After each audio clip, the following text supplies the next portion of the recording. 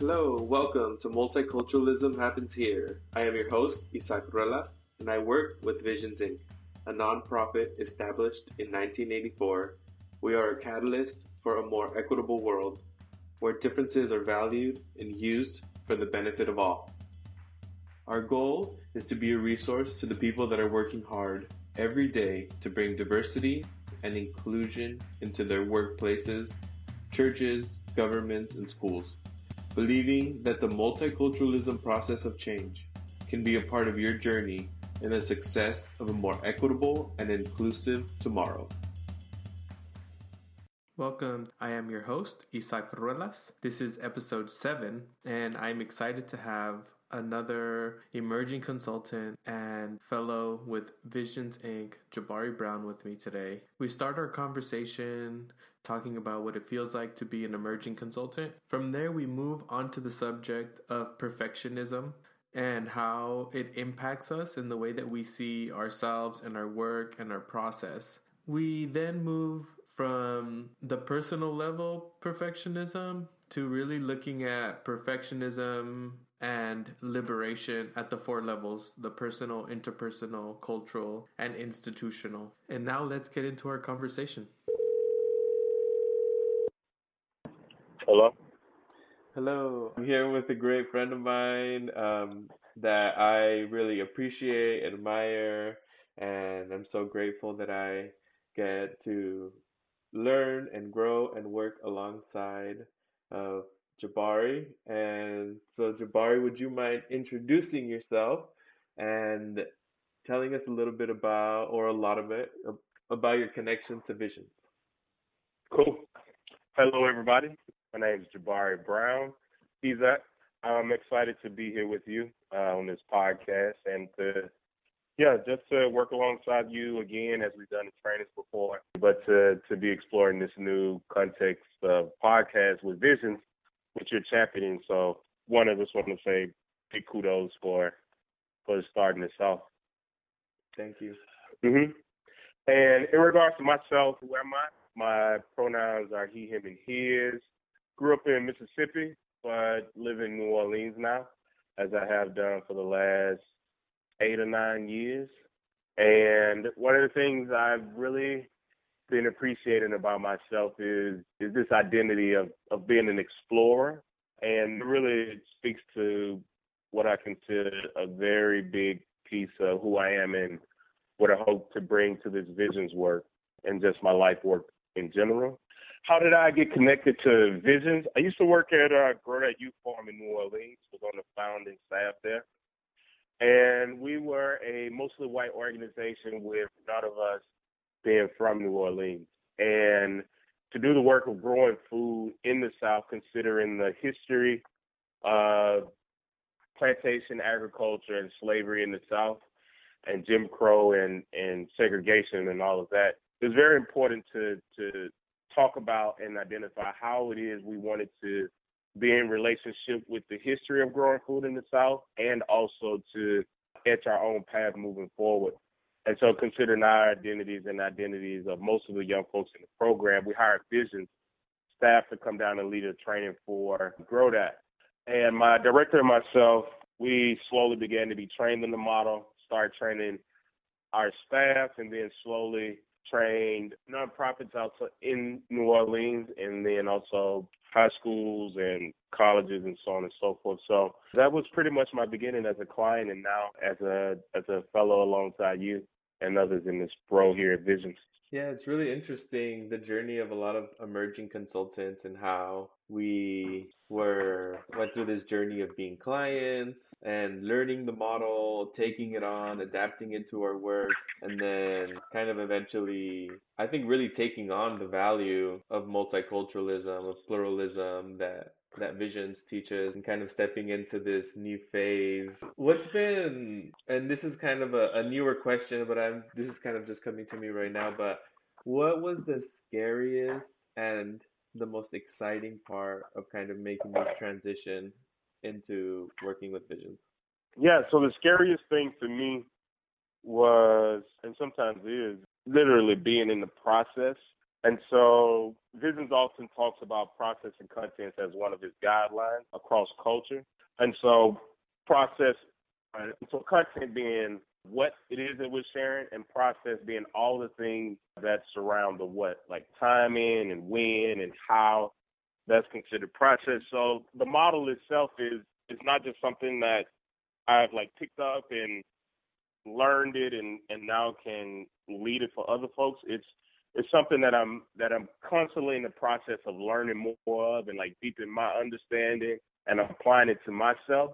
And so that requires learning, and going from knowing to not knowing can the harm that can be caused to others because of my ignorance is something that is challenging for me. Does that make sense? Yeah, yeah. Or the way that I see it is like wanting to be mindful and wanting to be diligent and respectful of the process, recognizing that it's like a pretty big and heavy, sometimes subconscious processes that we're trying to interrupt as well within ourselves and Mhm. within these different contexts. And so the feeling of needing to be careful in that Mhm. space and wanting to be a good leader, or I don't like to use the word good or not, but I think I like the word mindful, Mhm. even though I may or may not know everything, but you can be mindful, which means you're paying attention in the space. And like you're talking about, Mhm. I think negative impacts can happen in a different way, that in these kinds of spaces that has like an impact that I would say is bigger or can have more of an effect than in other contexts. Yeah, and I think specifically as a leader of this type of work, it can and just our expectations of folks that are leaders in general is that this person knows all that there is to know about diversity or all there is to know about, science or whatever that person's specific field is.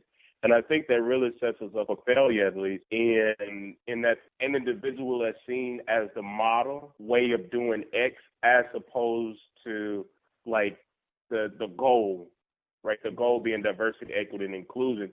And we all are on a journey towards diversity, equity, and inclusion in different places. And so I think when I think about it that way, it's like, great, I have some things to offer to this conversation.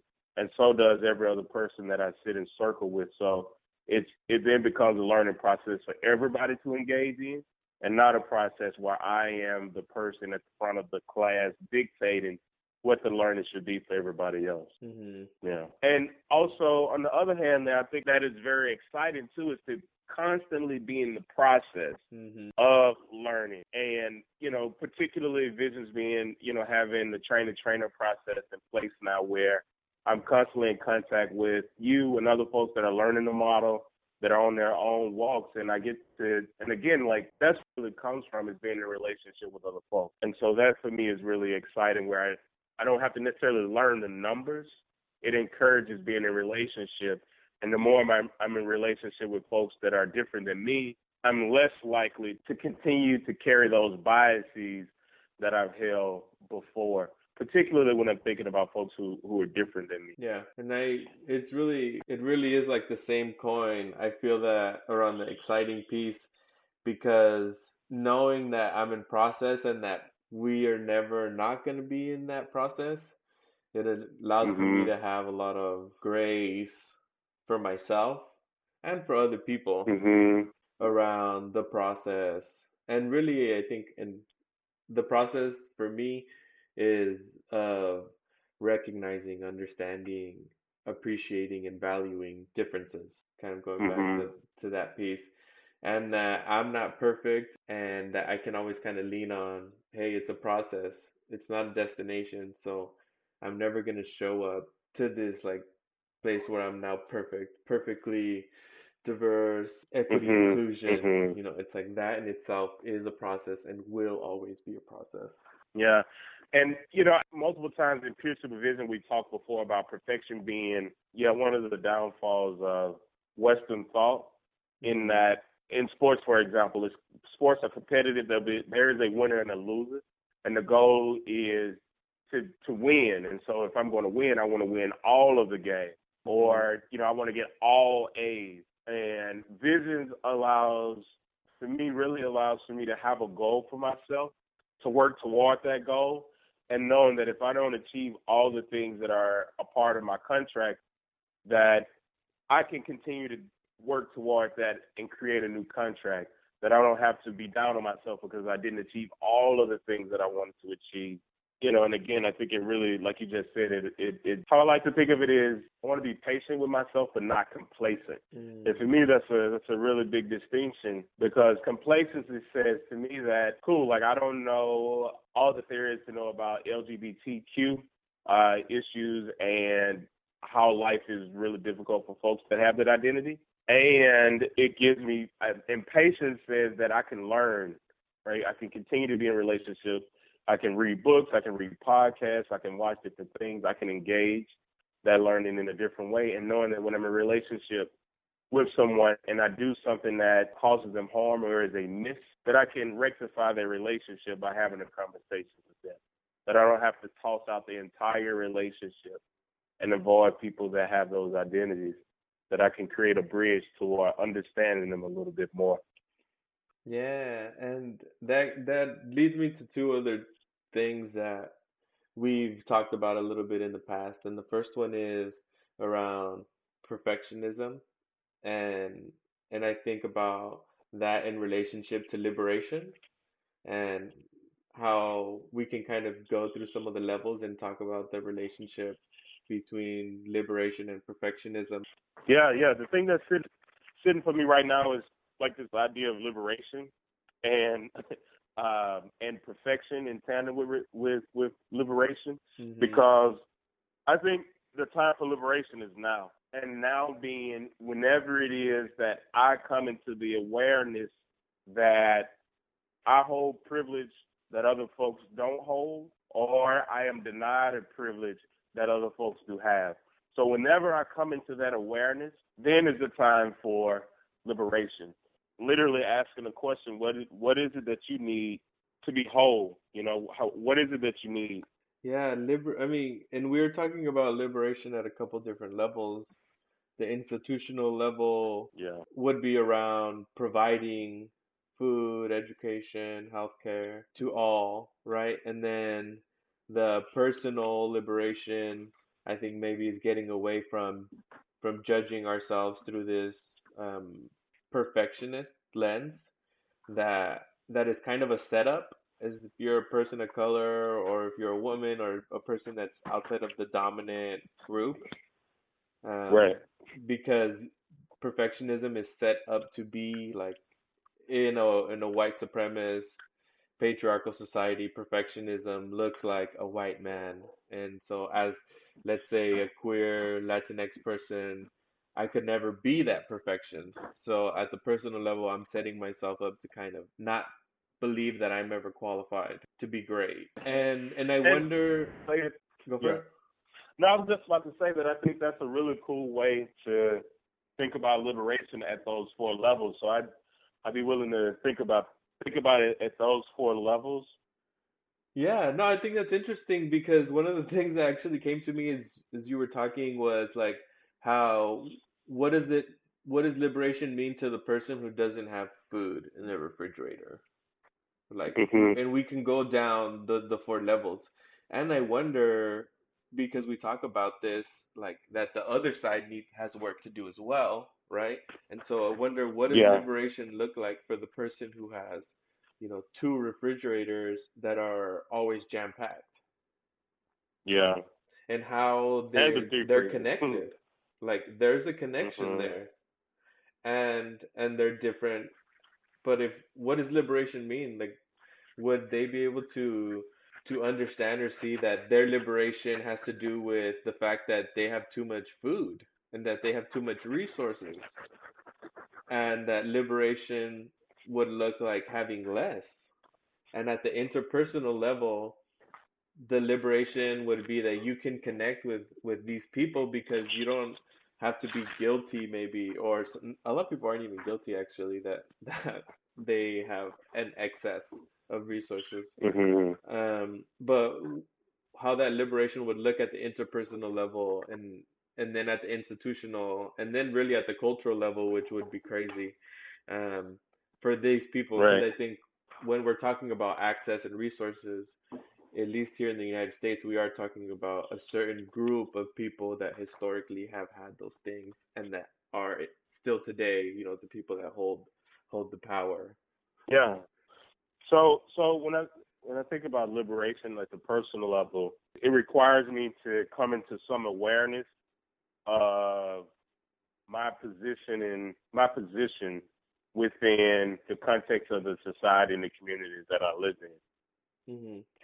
And based on my identity, just being born, I have some identities where I gain more privilege, and then some identities where I don't have access to the same privileges as other folks.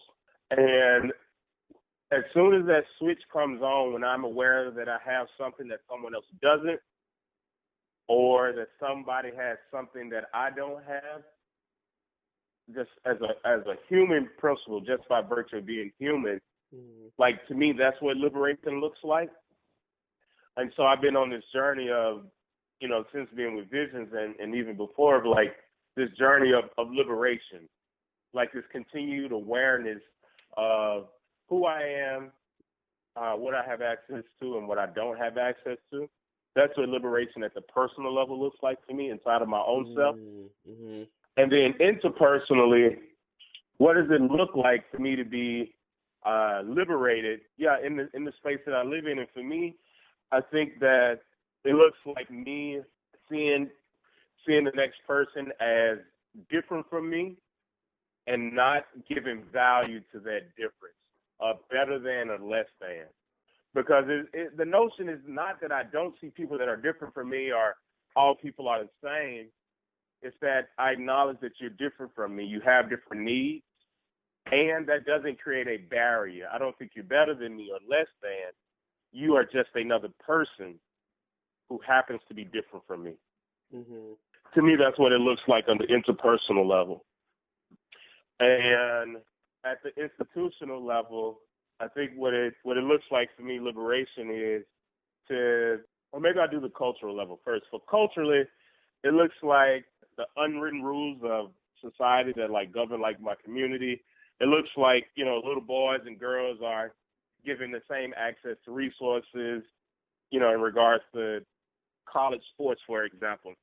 In professional sports, that women's sports are given the same prestige, the same glitz and glamour and money poured into women's basketball as it is men's basketball. Yeah. So at the cultural level, it looks like to me that there are more options when I think about liberation. Not that I have to choose an either or, but that I can choose to be and exist in many different ways.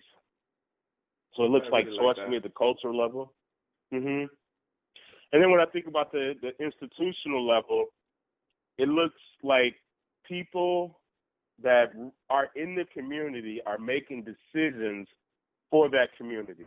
And so if we're thinking about this on a really small level, community can be family, right? Like my parents and siblings that I have. Community can be my neighborhood. Community can be my state. Community can be my country. And so when we think about the laws that govern those different entities, who are the people that are making decisions that are going to impact everyone, everybody in my house and so on and so forth? Is it just, me as the man of the house that's like making those decisions?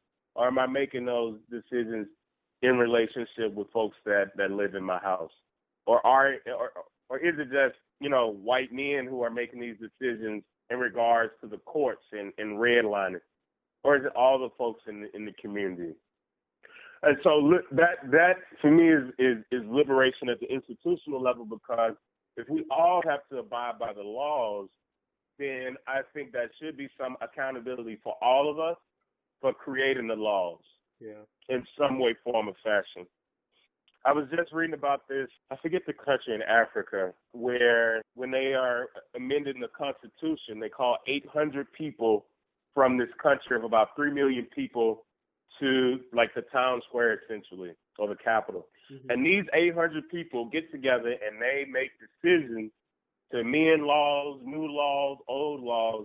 And once they're done, like, that's it.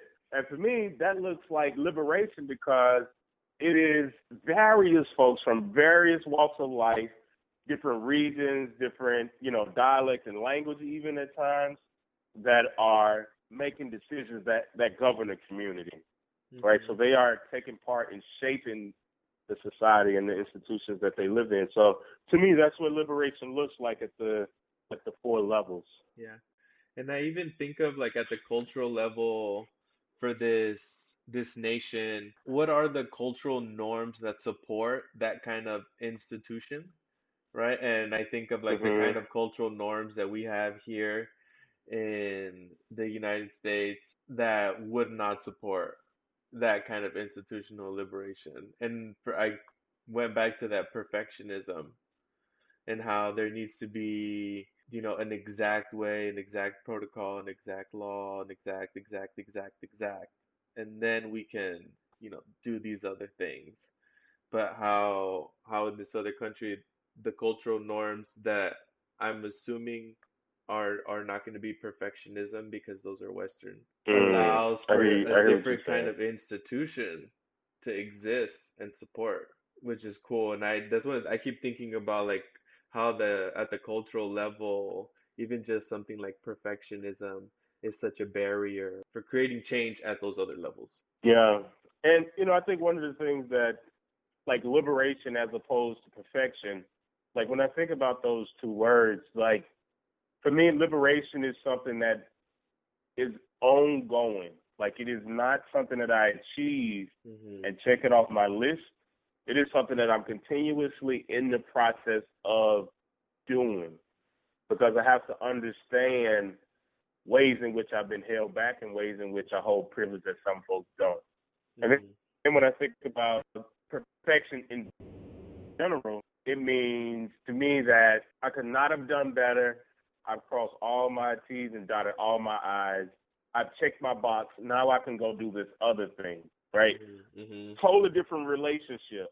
Yeah. Totally different relationship those words have for me. And so one is seemingly life giving, and one is a check box.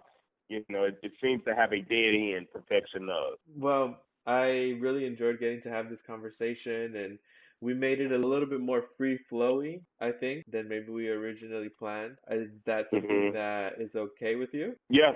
I'm fine with that. We didn't follow the structure as we discussed. Yes. Okay. Yeah, I feel like we tried to touch on the subjects that we talked about, and I like that we were able to kind of incorporate the different pieces into the conversation of the social location and liberation at the four levels. And I appreciate you for having this conversation with me. I'm excited for us to continue the conversation. It's going to look a little bit different, but we'll be able to record a couple more podcasts. You think, Jabari? Sure thing. Yes, Okay. sure thing. And therein lies the this qualm that I have with perfection. It's like, oh, we didn't do everything like we were supposed to. Like now we got to do it over. Like no, we were part of a process. We didn't follow it to the T, and feel like we had very meaningful conversations and it's okay to go outside of the script sometimes. Yeah, because and it's so funny that we're gonna kind of full circle it with this perfectionism thing, but I feel the same way, and that's why I'm like, oh man, we did. I'm like, we didn't go in the order we had talked Mhm. about, and at the personal level, right? I'm feeling it, and then I'm grateful that at the interpersonal level, we have a relationship where we can have this conversation. And I think that that's one of the things that we do really well at Vision on the podcast and even in live during trainings and consults is the ways that we negotiate and that we can negotiate live and in front of people. And that's such a beautiful strength that we have, and to model it I think is great, because I think with perfectionism that's one of the things that it doesn't allow for all the time at the interpersonal level,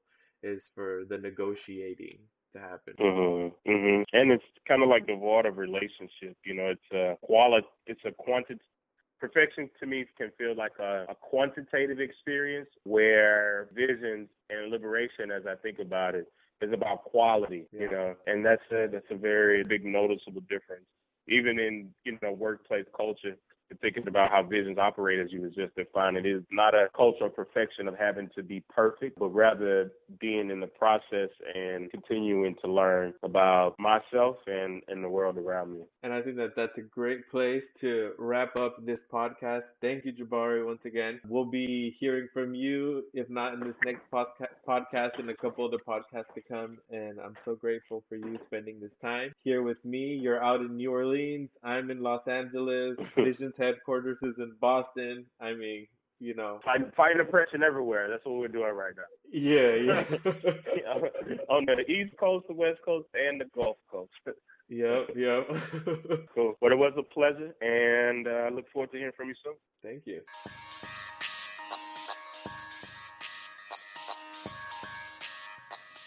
Thank you for joining us on another episode of Multiculturalism Happens Here. If you found this helpful or resourceful, give us a like, subscribe, a comment, or share. Consider giving to Visions. Visit our website for more information at www.visions-inc, that's inc.org, O-R-G.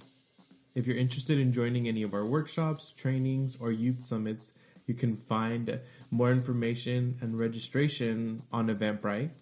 And if you're interested in having us come to you, contact us for more information. I am Isaac Ruelas, wishing you a brand new day and a better way. Peace.